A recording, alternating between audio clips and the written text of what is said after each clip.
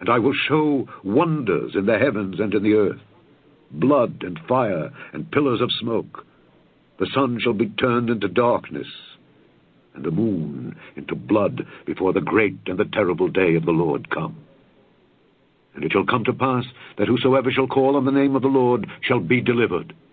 For in Mount Zion and in Jerusalem shall be deliverance, as the Lord hath said, and in the remnant whom the Lord shall call. The trumpet in Zion, sounding on the mountain. The trumpet in Zion, for the day of the Lord is come.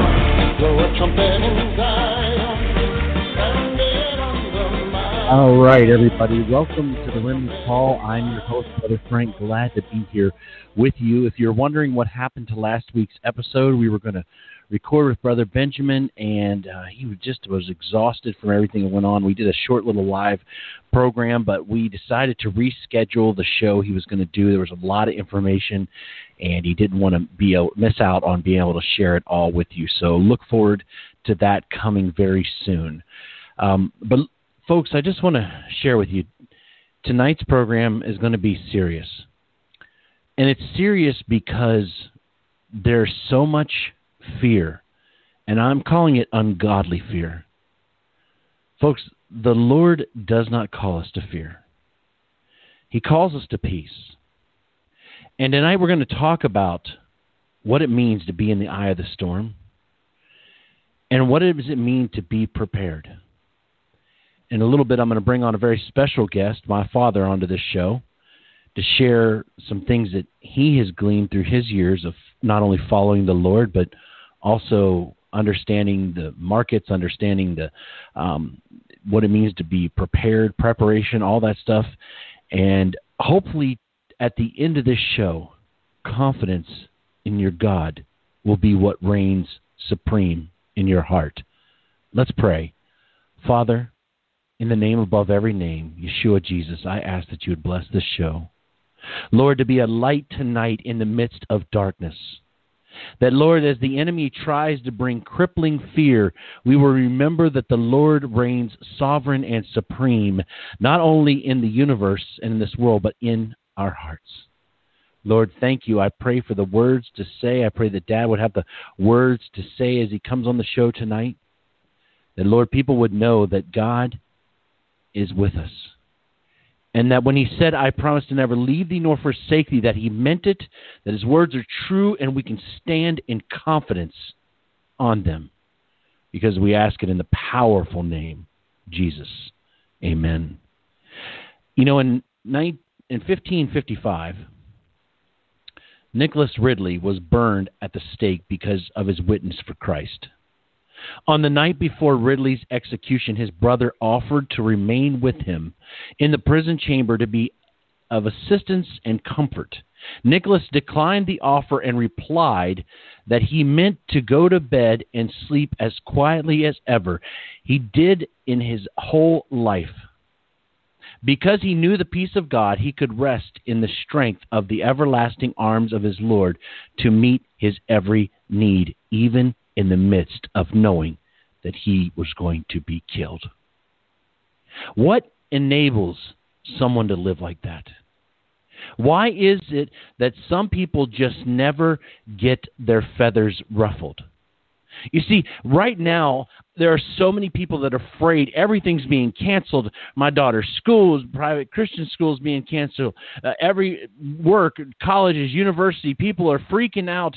They don't know what to do. They're worried about it. Even though I'm in a place where there's no known cases, that people are losing their mind in fear. And here was a man who was condemned to be burned at the stake, and the night before he goes to bed to sleep in rest and peace, knowing that his God was in control.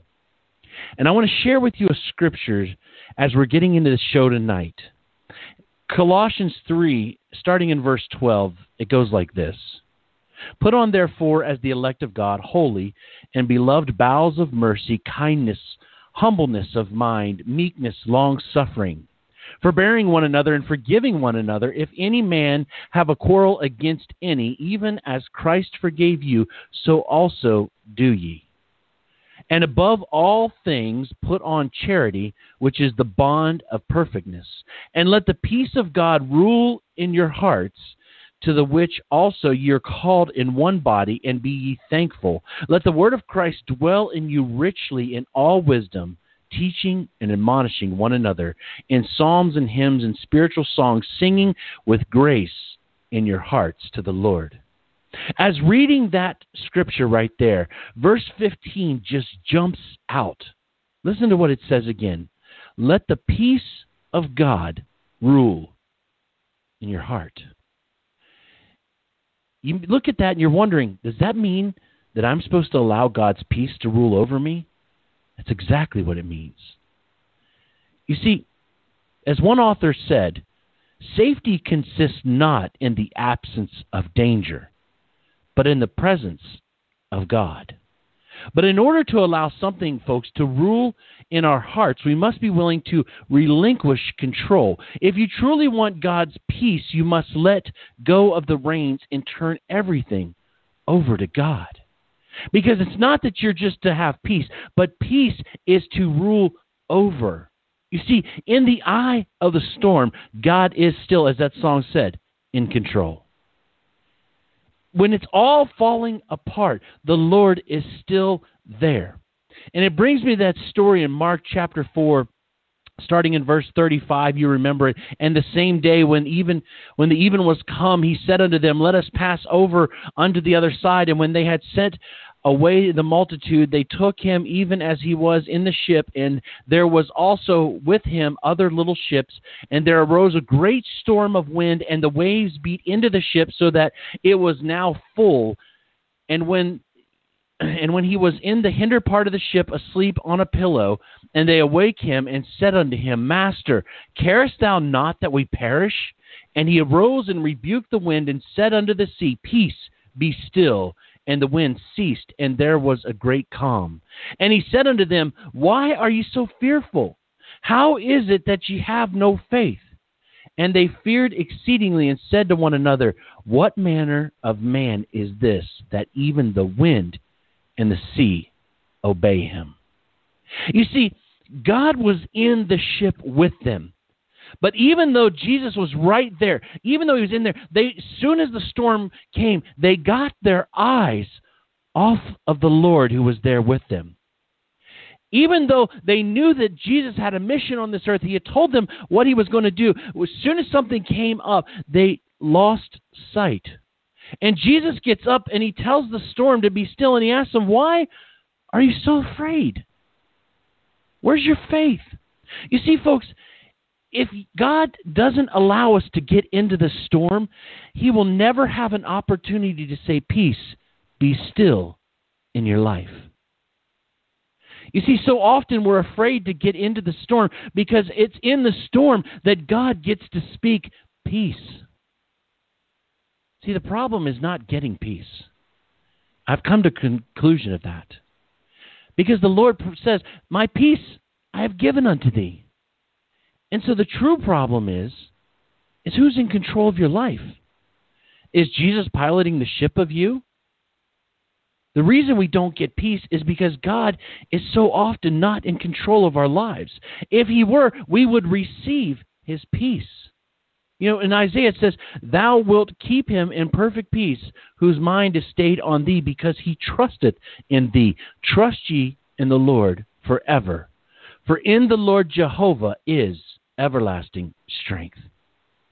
You see, so often, folks, we keep asking God for peace, when the truth is, we need to ask him to help us receive it. The Lord has promised you peace. And if right now you are fearful and afraid, that is not from God. And folks, what is happening now is the tip of the iceberg. There will be something else. There will be something different. There will be a continuance in this world. Folks, God is not calling us for fear right now. The truth is, this is nothing but a warm-up. We need to be prepared by being fully and wholly surrendered in Jesus. Well, a part of this show tonight, in a big section, is about preparedness. In the midst of the storm, What are we going to do? Well, I'm going to bring on tonight my favorite guest of all time on the Remnant Call, and that is my father. And so, Dad, are you here with us tonight? I am. Can you hear me? I can. Thanks, Dad. I'm glad you're here. And, folks, I just want to say I feel so blessed to have an earthly father who loves our heavenly Father and who is my best male friend on this earth. And, Dad, I love you, and thank you so much for coming on. I love you, son. It's a privilege to be on the program with you all tonight. And I also am honored to have a son like you. God has blessed me very much in that. And I would like to say something before we get into preparedness that has to do with what you were just talking about. You know, I've witnessed myself. I'm 66 now, and I'm not real old, but I'm pushing towards getting old. And I have witnessed people before very, very, very unsettled about their physical or the situation, their health or their physical or their financial situation, very unsettled and very fearful. And you were talking about this a minute ago. I'd like to say this. You know, the word dynamic and the word static. Dynamic means moving and changing, and static means sitting still. A lot of people in their faith would feel good if things would just hold still and not move. But the deeper we get into a relationship with God, the more dynamic our life and our relationship with Him and the people around us becomes. You know, most people meet Jesus through another person. Now, I don't know if you've thought about that before, but if you do think about it, I think you'll come to the same conclusion. Most people meet Jesus through another person. Now, why is that? The best I can understand, it's because the Lord has designed us to be a web of relationships. And in the middle of those relationships is where He wants to be with us. But I say it this way because I believe that it tells the story. The Lord has a path through life for each one of us. That path is a way that He can bless us, and it also includes ways that He can use us to bless other people. You know, this interconnectivity of relationships.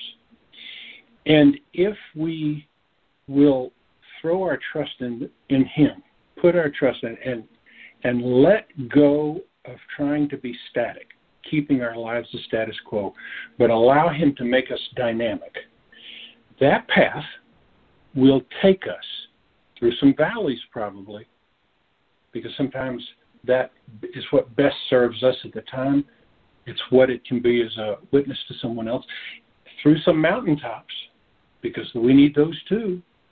And we can witness to others on the mountaintops. But if we follow Him and allow Him to lead us on the path He chooses, it will guarantee take us exactly where we would want to be if we could look ahead and see. I agree, Dad. And Dad, you know, I was thinking earlier with all this fear and Dad, you know, I'm hitting it head on here with running an IT company and everybody wants to shut down, work remotely. It's mass panic. It's uncalled for. And Dad, the hard struggle is fighting against even allowing what you know is a lot of this is media-induced fear, following the mass crowd when you know that that's not of God, and keeping that level balance. And next week, folks, I'm going to be sleeping, me and my friends, through the week at night at the homeless shelter, taking care of the homeless. And even though you hear the reports, the homeless are the most susceptible. Folks, I'm not going to let fear control me of what I do. I want to share that with you folks because it doesn't matter if you're serving the Lord, if you are safe in Jesus, and God calls you to do something, you can have confidence that you can go and do it. And you're right, Dad, it's that dynamic relationship of uncomfortableness that allows us to grow truly into those difficult situations. And so, folks, I want to keep encouraging you as Dad shares tonight what's going on here in this world and the truth about the coronavirus, that you will have peace knowing that even though you feel like you don't understand what tomorrow might bring, even though you feel like you don't know what the next day might bring, that God is with you and He will not leave you through this time. And so, Dad, tonight, as you begin to share on this show, and I think the first place I'd like to start, Dad, is what is the truth about the coronavirus? Now, folks, let me just say this. My father is an investor. He's also at an insurance agency. But, Dad, you have been a PA for many years of your life, so you understand the medical world. Share with us, Dad, the truth. What is the coronavirus and what is going on right now? I'll start in by giving you a little bit of information about the coronavirus, and I'll tell you where this comes from. The information that I'm going to give you in a minute is really a synopsis that was provided by a healthcare professional, the Shenzhen Hospital in Guangdong Province, China. He's very intimately involved currently with the coronavirus. And, the coronavirus is a virus that has a physical structure that's in a circle, corona, circle. And there's many, many strains of coronaviruses. This is just one of them. But it's very interesting, as you have said, the response that people have to this. I'm going to hit a few elements right now, and then we can chat for a moment about it. First of all, the coronavirus is very contagious. You've probably heard several of these things in the news. Every year in the United States, we have about 40,000 to 70,000 people who die just of the regular flu. And like the regular flu, the hardest hit people with the coronavirus are the elderly and people who have very poor immune systems. The coronavirus is really just like another virus, another flu. The only thing is, it's very, very contagious. And being so contagious, it means that it's very easy to spread. If you hear in the news and hear people talk about the word vectors, a vector is a way that it can be spread. So let me run down some of the things that will address vectors. If you have a runny nose and you have some sputum, saliva being produced, you probably just have a common cold. The coronavirus, pneumonia, it has a dry cough, and it usually doesn't have a runny nose. The virus is not very heat resistant, and it can be killed by a temperature just as high as, say, 78 to 80 degrees Fahrenheit. It does not exist in the sun hardly at all. It just dies very, very quickly. If a person sneezes and they have the coronavirus, it takes about 10 feet before the moisture droplets in their breath fall off to the ground, no longer airborne then. If those droplets drop on a metal surface, they can live for up to about 12 hours. If they come into and that's because metal so commonly, unless it's in the sun or in a heated room, metal usually will cool things down, and the virus likes a cool environment, not a hot environment. So if you come in contact with a metal surface, you really ought to wash your hands just as quick as you could.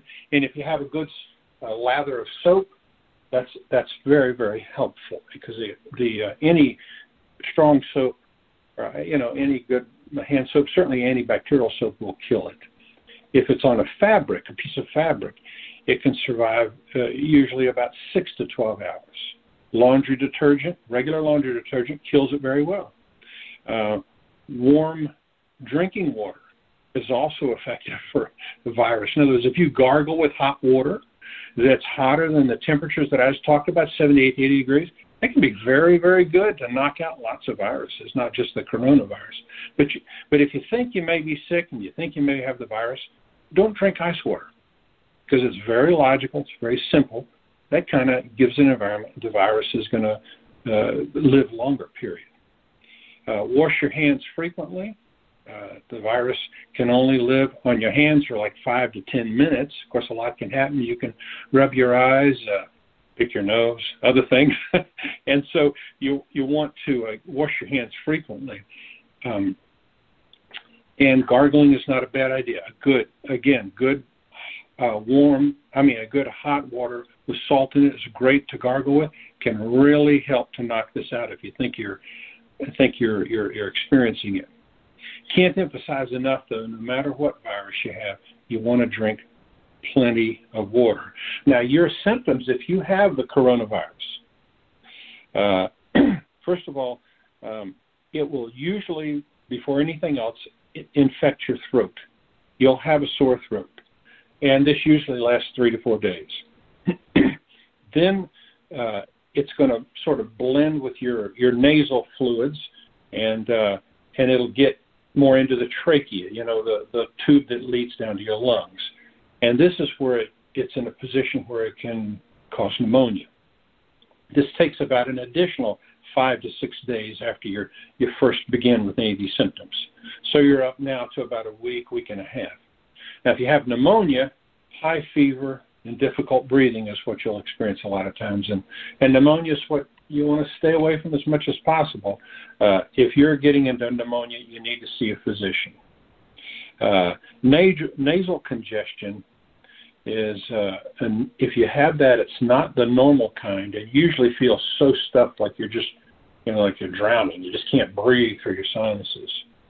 If you get to that point, again, you need to go see a doctor. And the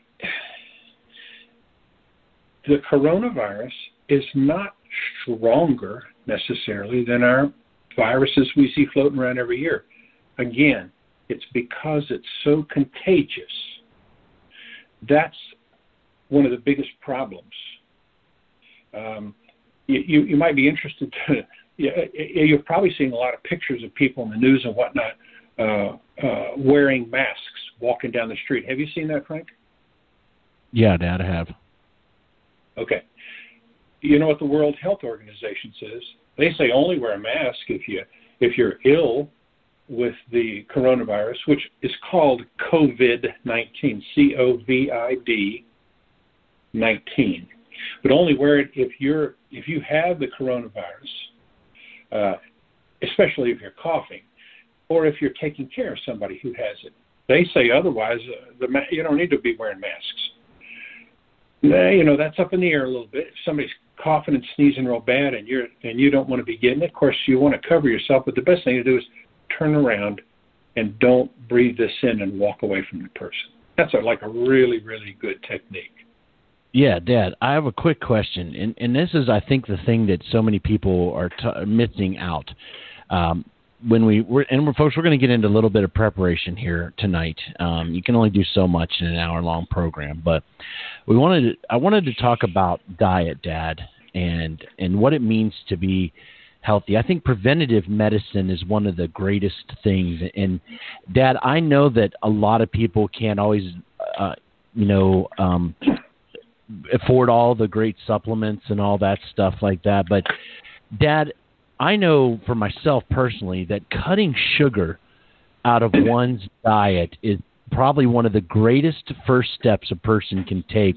Is that I've heard it said before, and I know you preach this and tell me, but I want to know why it is that sugar lowers the immune system so tremendously. Why is that, Dad? Well, let me, and I'll answer that, but let me first preface it with this. The first thing to do to address your health, particularly if you are an American or you live in another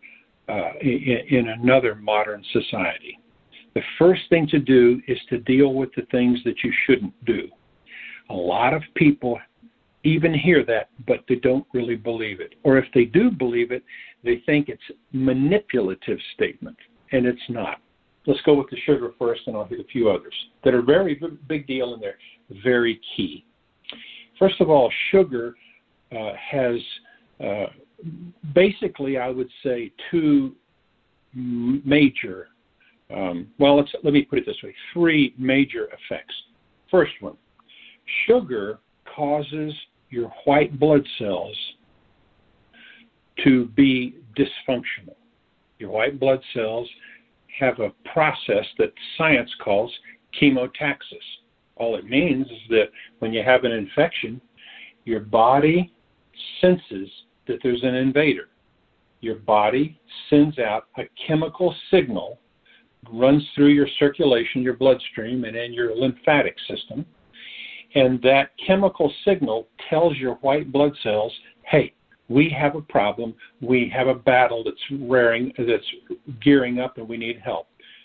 That causes your white blood cells to come out of storage. They normally store themselves on the walls and the lining of your major blood vessels in your body.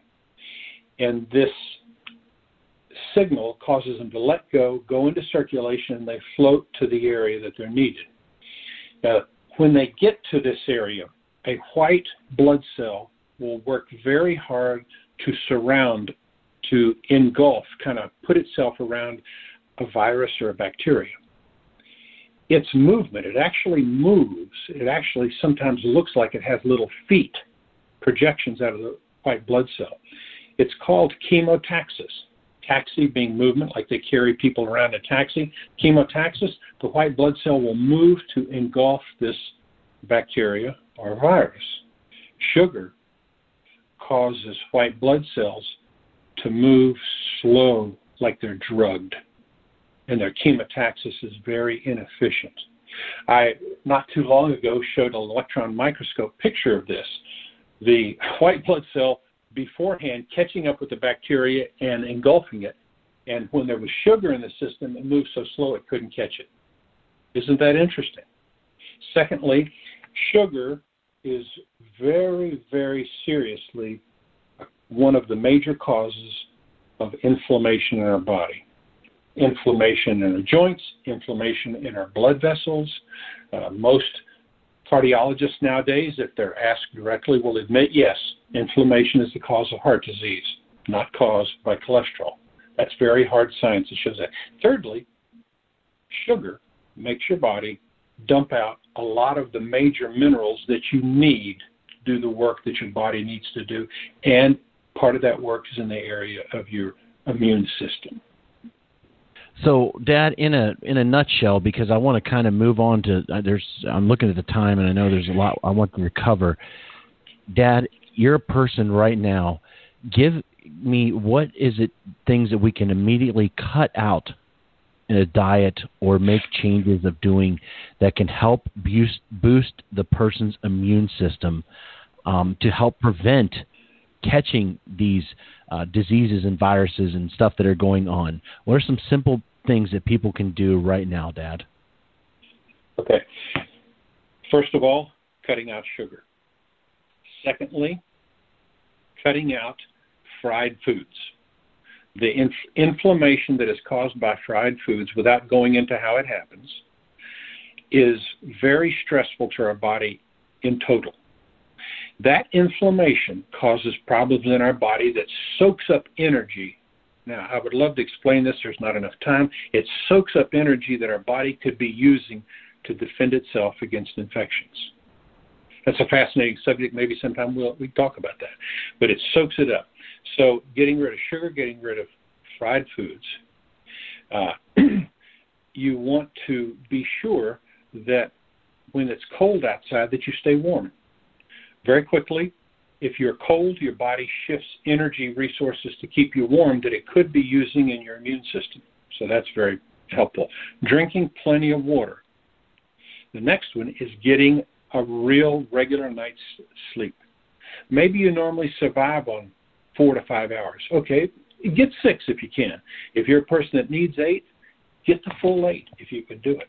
Let's add a couple of things in that are very, very, very important. I just sat through a lecture by a friend of mine. He was giving to a group, and he was reiterating, which I'm aware of, but he was really hitting on the hard points of it. One of the major things to stimulate your immune system is vitamin D3. And a lot of people, most physicians that you go to don't realize how important it is. They'll tell you that you don't really need it. You get enough in your diet. And if you ask them how much, they say, well, 300 or 400 milligrams a day. Science does not support that at all. Not at all.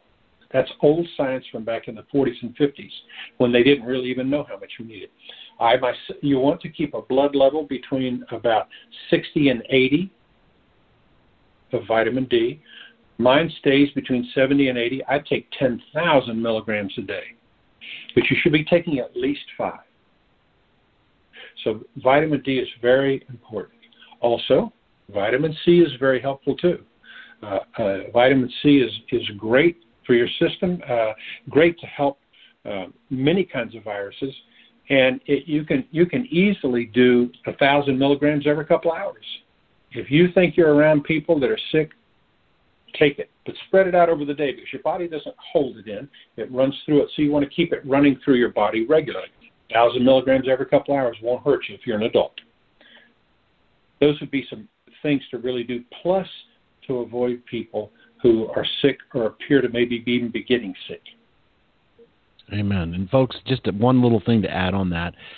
And I'm not talking about salvation and all that stuff, but folks, if you look at what God said to eat and not eat back in Leviticus, all those things God said to stay away from, science supports they are bad for you. So if you're wondering what type of things I shouldn't eat, go back there in Leviticus and read it. God's not being angry. He's not trying to be mean. He's trying to tell you that they're not good for you.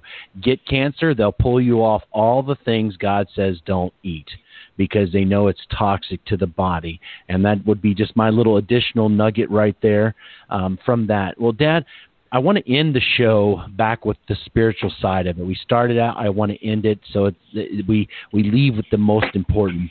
But, Dad, right now, physical preparation is something that is important. Now, I do not believe, and I know you do not believe, that any physical preparations is confidence to deliver a believer. It's dangerous thinking, but there is practical things. The Bible says that when the wise or the prudent man sees the evil coming, he hides himself, meaning he does something about it. He gets out of the way, and there's common sense things. God gave us a brain to do. And, Dad, I want to, if you could share, what are some practical things? Because I'll just say this, Dad, the other day I was talking to some of my friends, and we're going to have a meeting on it, and we believe big in spiritual preparation, but we came to an agreement that it's stupid not to have, if we have the ability, to have some common sense preparations.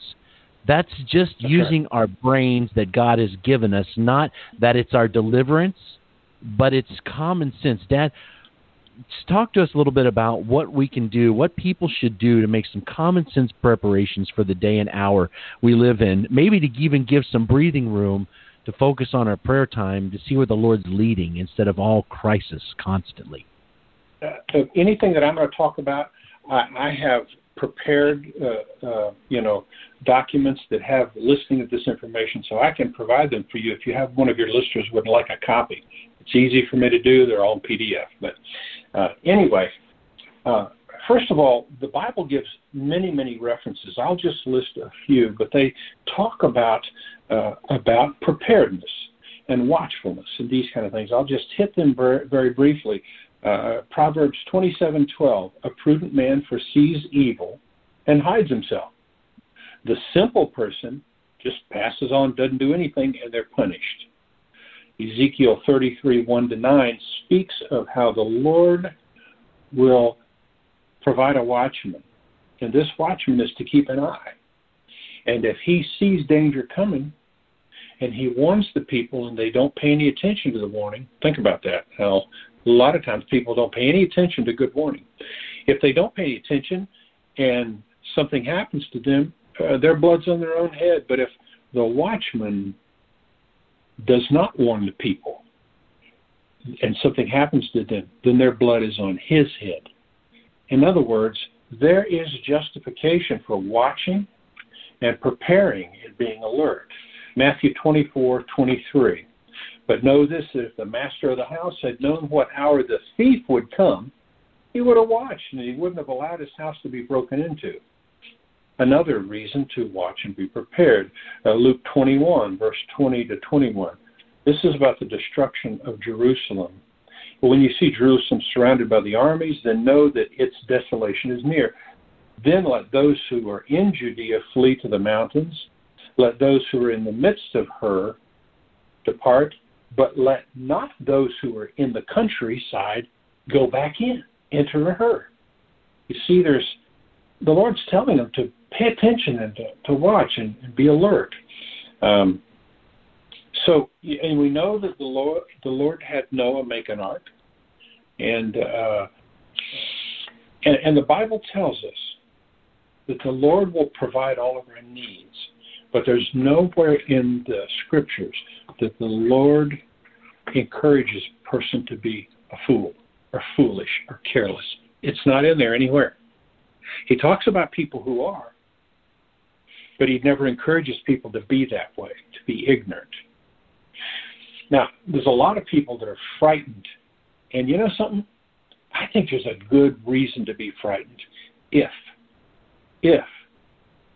you don't give any credence to God. You don't allow the Lord to be your guidance. You know, the Bible tells us that when we're talking about the last days in 1 Corinthians chapter 2, it says, eye has not seen and ear has not heard or entered in the heart of man the things which God has prepared for them that love him. So what it tells us is that we don't know the future, all of it. I mean, so much. It's a bigger picture than we can, that we can grasp.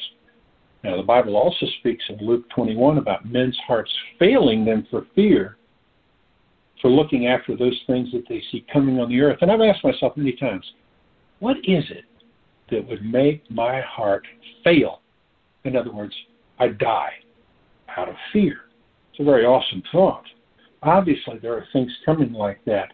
And there are times coming where we will be surrounded by seducing spirits. Anyway, just the point is that there are fearful times coming, but we do not have to be afraid. Now, I would like to preface by saying that any plans that you might have for physical preparation, which I'm going to talk about in just a moment, any plans that you might have, it is foolishness to prepare for a future that is so potentially, on this earth, devastating that you can't even imagine it. It is foolishness to prepare for without first seeking God's wisdom. In prayer, that's when we speak to him, and in reading his word, allowing him to speak to us. Because if you don't have his wisdom, the wisdom of what, where, when, why, what, it's impossible to really know the right answers. You could prepare for what's needed if you go to the right, and everything comes at you from the left. Only the Lord can lead you down the proper path, but he will. Let me jump over to, assuming that you are seeking God's will in preparing, I want to talk about some things that are really important. And what I'm going to do is I'm going to hit them, I'm going to highlight them based on what I understand to be their order of importance. And that's pretty easy to determine for the first 4 or 5, and then after that it's kind of up for what you think. First of all, Frank, how long can you live without water? 3 days, supposedly, maybe a little bit longer. Okay, not real long. How long can you live if you're freezing to death? Well, if it's to death, I guess not too long. Not too long. Water is usually number one on most preparedness checklists. Warmth, a lot of people put food secondly, but that's not really it. You can live a long time without food because your body has a lot of energy stores that it can tap into. The second one is usually warmth, and I realize that doesn't necessarily as big a deal in the summertime, but believe it or not, there will be somebody in your family that gets cold even on a hot night when they're sleeping because their metabolism slows down enough that they start to still chill, even though it's maybe 68, 70 degrees outside. So water and warmth. Now, as you talk about each thing that you need for preparedness, you want to ask yourself several questions. Let's say about water. Where will you get water? How are you going to purify it if you need to? How are you going to store it? How do you prepare it for storage? How much will you need? It's a lot of questions to be asked there. When you talk about warmth, what's it going to take you to stay warm based a lot on where you live? How many people are you going to need to help stay warm? What's the best material to use? And also questions there. I'll have one document that asks a lot of questions. And Frank, I'm going to go ahead and send this to you. And if anybody wants a copy, I'll link it on the show, Dad. I'll link it to there so you can download it. Okay. The next item on my list is food. Where do you store your food? How much food will you need to store? What kind of food should you store? Will you be staying, this is a big question, in one location? Or will you need to be able to move at will, or maybe I should say at God's will? How many people are you going to need to plan for? And how are you going to stay healthy by adequate nutrition? All important questions. You need to know about heat, a way to heat food, a way to heat the area that you're living inside of. Are you living in an area where there's very short summers, or a place where there's very little winter? What type of heat will you use? Are you going to have a shelter, or are you going to be on the move? My wife and I have backpacks that we've had packed for several years now. They're put away. Everything's in them. Everything, except the food. And the food takes me about 10 minutes to pull together and put in there. But you know something? We designed these packs. We took months to put them together, and then forget about them. I want to trust God, but I don't want to be a fool. So they're there. If the Lord directs us to leave our home, all of our junk behind, we have something put on our back and we go. And we've got something to sleep in, something to sleep under, a way to make fire, a way to make light, a way to cook food, a way to stay warm. You know, all these kinds of things are in these things. But we design them thinking that, well, if we leave, we might never come back. Maybe we won't be able to. But I do realize there's not enough food in them to last me forever. There's a lot of things that we will need to rely on the Lord for. Our planning is modest. It was not beyond our budget to do. But there's a lot to consider. So I'm going to send Frank this list. You're going to have to think about whether you would think in preparation. Am I living in a place, say in the city, where if things got really bad, I would need to leave the city? And am I not going to be able to leave in a vehicle, or would I maybe have to leave on foot? There's a lot of scenarios I could throw out there. But are you someplace you think you might have to walk? What kind of shoes do you have? What do you have to protect you from weather? A rain poncho. These kind of things. What are you going to sleep on? What clothes should you have? Do you need a lot of clothes or a little bit of clothes? What I'm doing is I'm saying there's a lot to consider. If you don't prayerfully consider it, then you're making a big mistake. You're actually diving off the diving board without checking if there's any water in the pool. Do you know what I'm saying? You may not hit the bottom real quick, but it's a mistake. It's a mistake without seeking God's will for you. Because there will be some people that the Lord says, I will supply all of your needs. Go do what I'm telling you. And you won't do any preparation physically for your sustenance or for your shelter or anything. There will be people that's where he leads them. There will be, I promise you. And you might be one of them if you are willing to be led wherever he wants you to go. The preparation goes on to transportation, fuel, electricity. What if there's no electricity? Let me switch over and give you what I consider, what I have called some laws of survival. And I have 6 of them listed here. Preparedness / survival is a mindset as much as anything, really.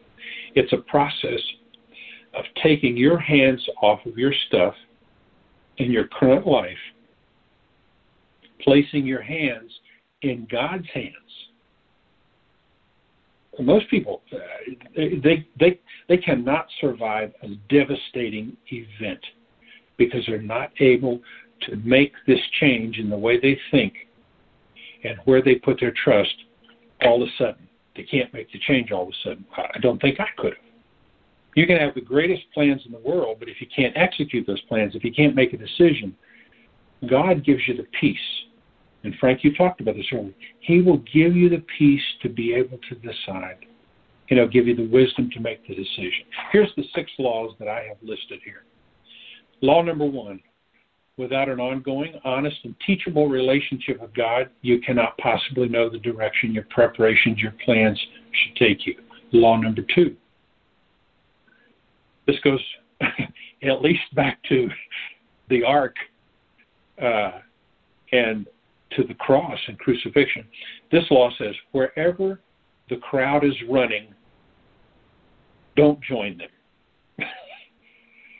Law number 3, you should have a place, or maybe more than one place, that you could go if you need to.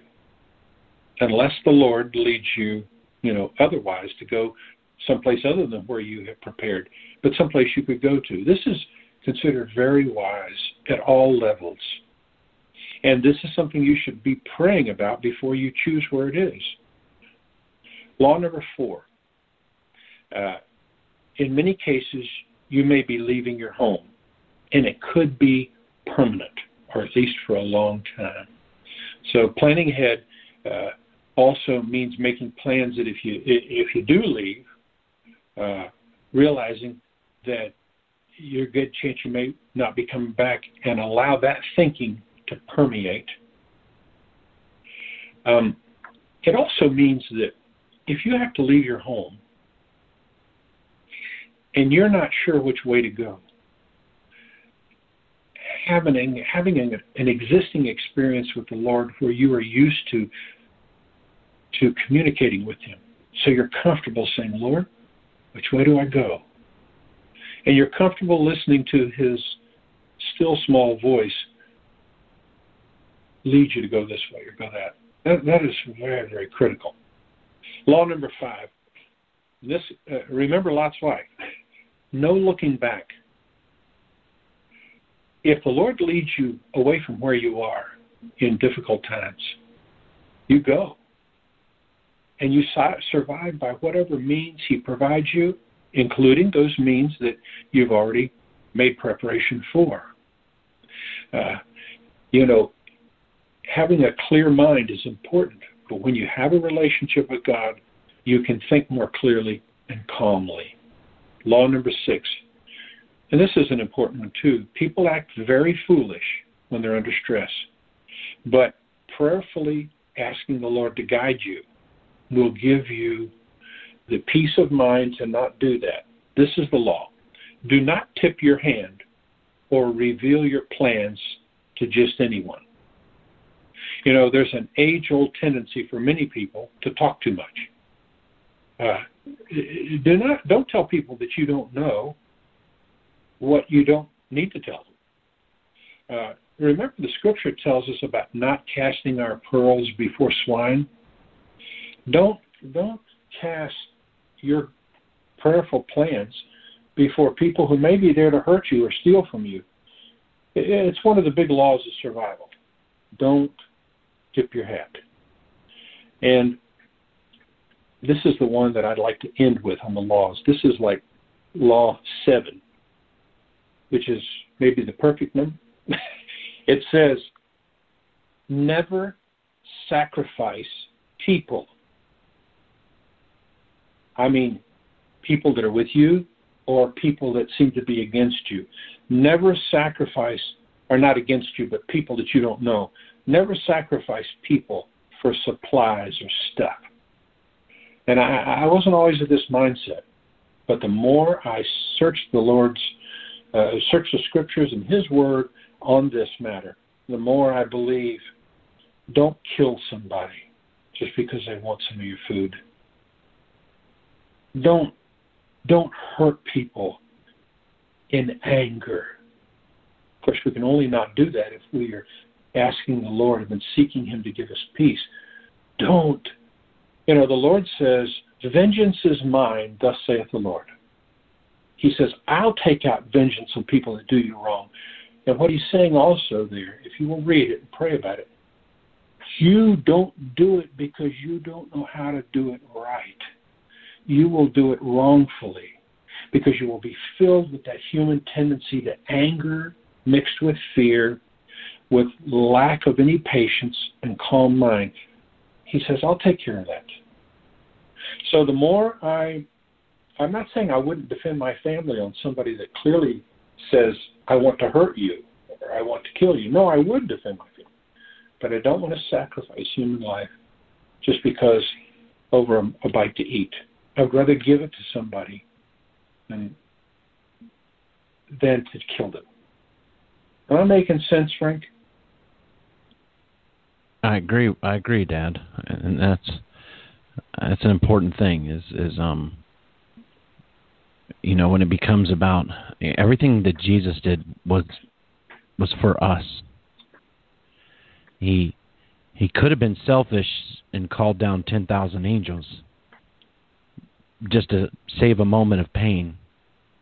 Or yes, exactly. As we know, is the hardest pain any person ever suffered, according to the Word of God. He was beaten worse than any man, and yet He still did it. So I think you're right, Dad. There's value in other people's lives. Yeah. God thought there was value in there, so much that He sent His only begotten Son. I'd like to say that God's program,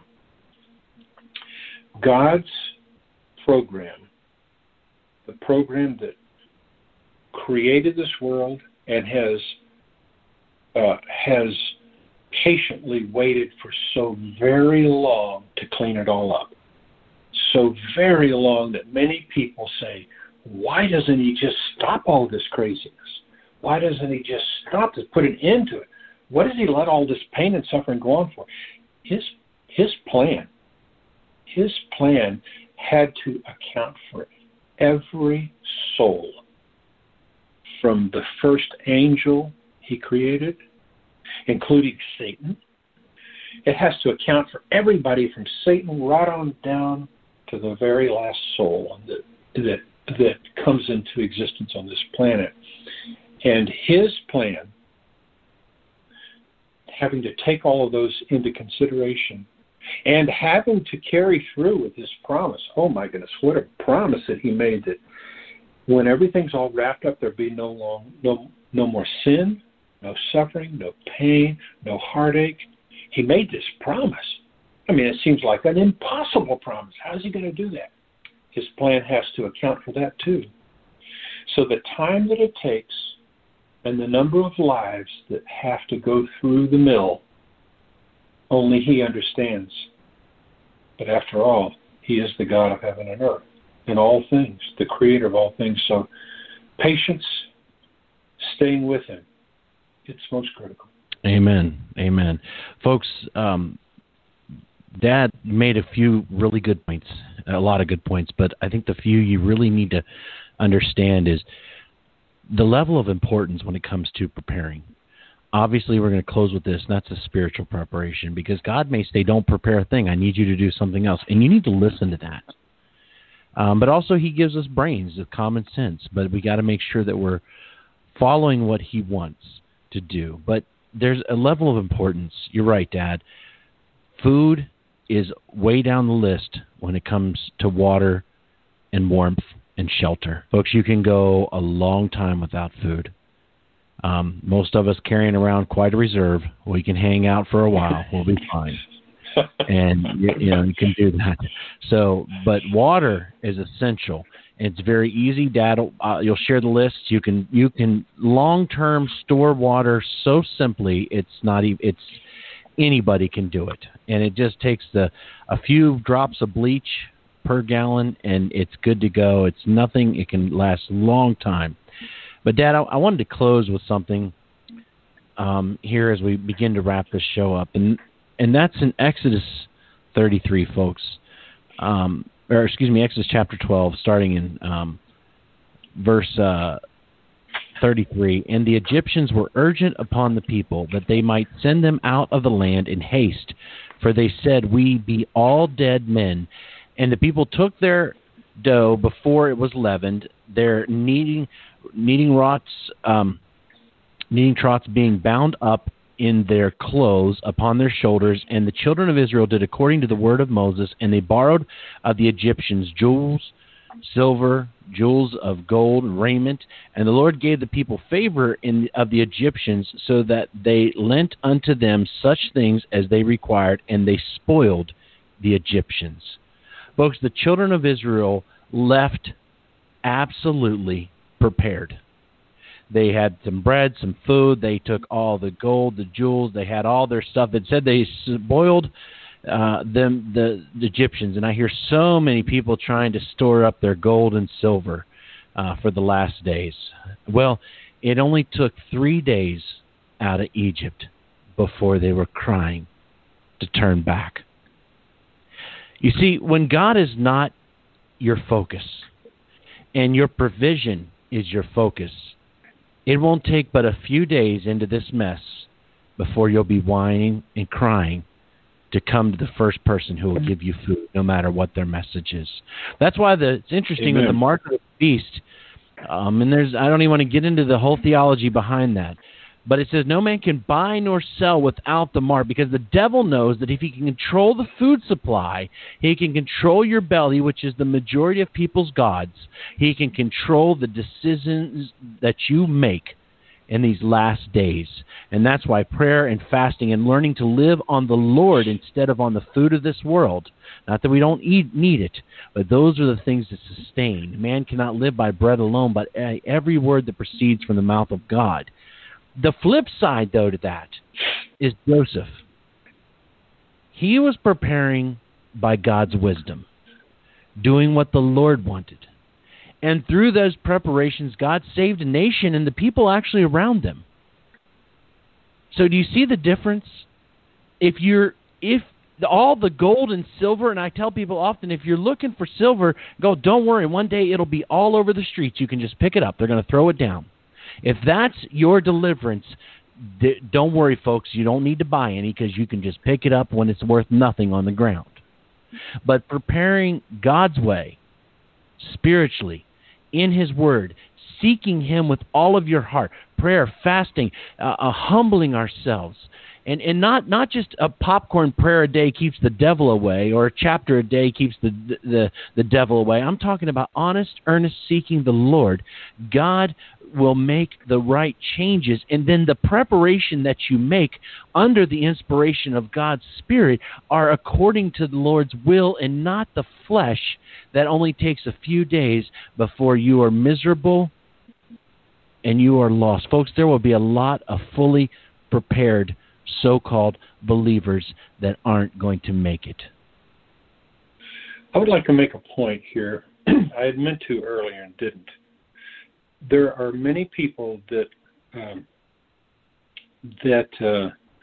are burdened with a concern of whether it's right or wrong to have such stuff. There are people who have a good bit of money, and one of the spouses will think it's great, and the other one will think, man, we don't need so much. We should be giving this to the church or giving it to the Lord. I'd like to make a point about wealth, because most of my work is I'm a retirement advisor, and I'm a retired physician assistant, but I retired from there almost 25 years ago. But I spend my days talking to people about money. The question that defines your position is not how much you have, but have you actually really gone to the Lord prayerfully and surrendered everything that you have to Him, telling Him that, Lord, whatever you desire me to do with what you have provided me, because all good things come from Him. If it didn't come, if He didn't make a way for it, then you got it some other way and it's not good. But surrendered it to Him so that you are willing to use it however He desires you to. And if you honestly mean that, there's nothing wrong with wealth. Wealth, well, I should say the true mettle of a man or a person is not what they have, but who they are when what they have is all taken away from them. Amen. And that's folks, we are not going into the kingdom with a single dollar in our pocket. When that glorious day comes, when the Lord rolls back the sky like a scroll, and we look up and we say, lo, this is our God, He's come to save us. When that moment hits, folks, all this stuff will be gone, and it will be glorious, and it's so close. You know, folks, right now, this earth, for us as believers, this earth is our hell, because heaven awaits. But folks, for the unbeliever, this earth is their heaven, because hell awaits. Yeah. We have a hope. And God desires us through these last trying hours to not only be followers, but to be useful servants in spreading the good news that Jesus is coming again. Not stuck away in a hole, buried 20 feet under the ground, but out serving His purpose as He calls. If He tells us then to hide, then we hide. If He tells us to go forth and to share the gospel, we do that. But you're never going to know if you don't listen. And part of listening sometimes is getting into situations that are so big, only God can deliver. And it's at those moments that the ears become extremely opened and the Spirit begins to flow freely in the life of believers. Dad, I know you know that. I know you believe that. And I would like to say, folks, my father has been telling me since I was a young kid, even when I didn't care two hoots, that, son, the Lord is coming again. And, Dad, I believe we are at that time you've talked about, grandparents have talked about, we've known about. These are the hours that we've been told forever. It's time now to truly put our faith in God. Dad, thank you for always sharing that with me. And I never forget it. Even when I didn't want to hear it, I still remembered it. And I thank you for that, Dad. Amen. Folks, absolutely. I have been so blessed to have an earthly father who's loved me. But the truth is, and I remember, Dad, when you told me this one day, you said to me, son, even if you have to forsake me, you do it for the Lord. Because we all have an earthly father, or heavenly father, that loves us more than anything. It doesn't matter if your family was dysfunctional, if you don't have parents, it doesn't matter. Because the truth is we have a heavenly Father who loves us so much. And the Bible says that His Son, for the prize that was laid up before Him, endured the sufferings of the cross because He thought that we were worth it. And if that's the kind of God we serve, one that's willing to lay His life down because He values us so much as a prize, that's the kind of God I want to serve. And if this little bit of hell is what we have to go through on this earth, knowing that the glory of heaven awaits, folks, it is worth it. Amen. Yes, it is. Dad, I'm going to ask as we close out the remnant call tonight, would you pray for God's peace in this midst of these trying times? Absolutely. Dear Father, we come before you, well, many times, perhaps daily, with agendas on our heart. Lord, we see some of our needs, but it is so common for us not to really see some of the really important needs that we have. We need you. We need you in a personal, close relationship more than we realize. I'm not sure that there's a person on this earth that realizes how very much they need you. But Father, I am very thankful because I cannot find in your word where you ignore us or don't care about us.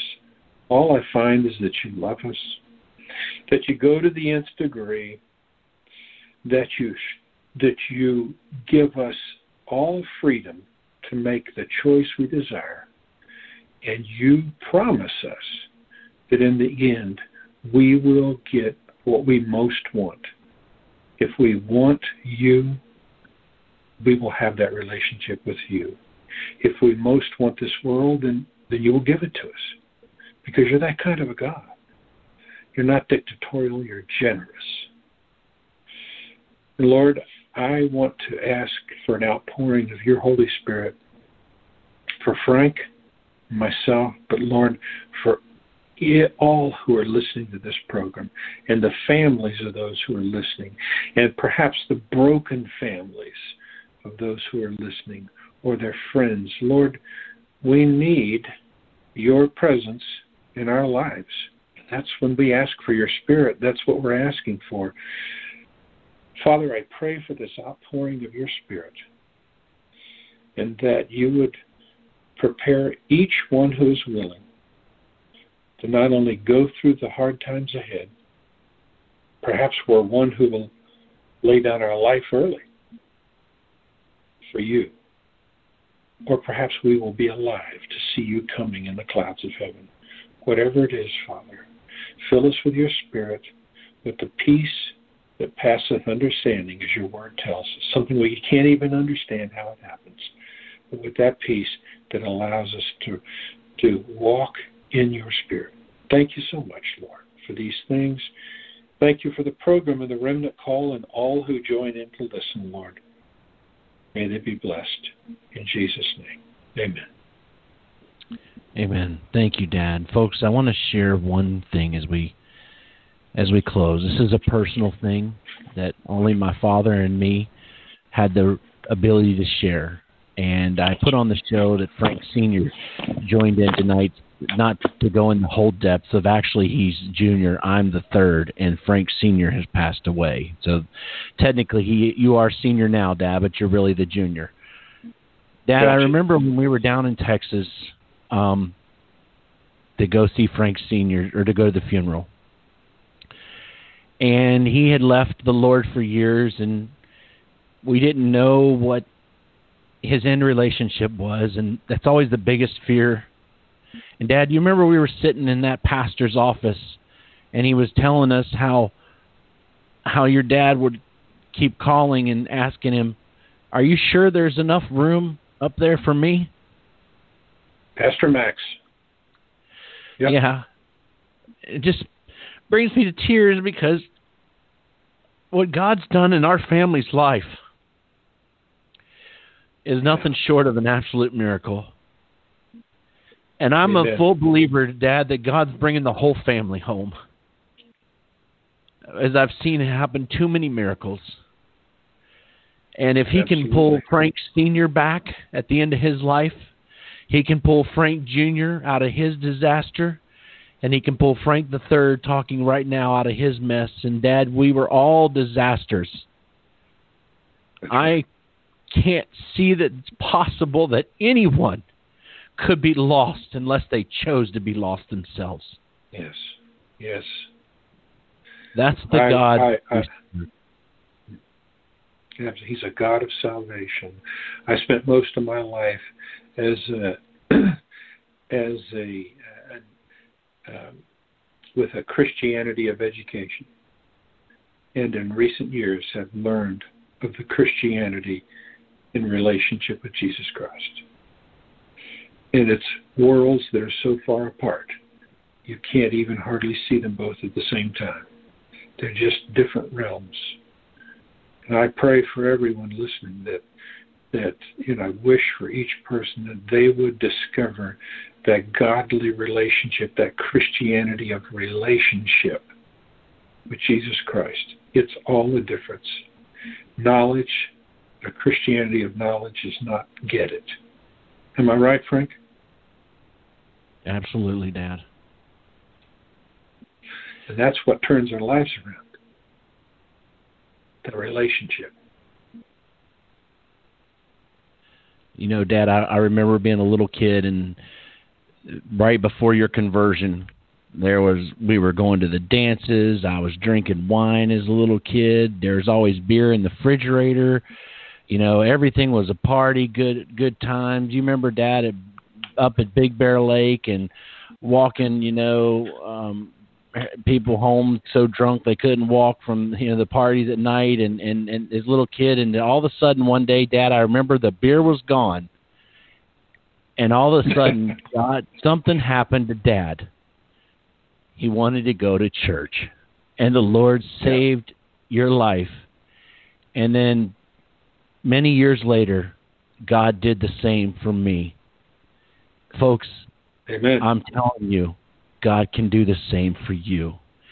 Dad, I've got to close it down and just want to say thank you so much for coming on tonight. Folks, I'm going to link to the papers that Dad is going to share with me onto the program on YouTube. I'll put the links up there, so link over to our website, The Remnant Call. And I just want to say to everybody, God bless. Keep looking up, as our good friend Dick always says, right, Dad? Keep looking up, because it's all coming down. The Lord is coming back soon to take us home. This is Brother Frank and Brother Frank Sr. on the Remnant Call tonight, saying good night and shalom.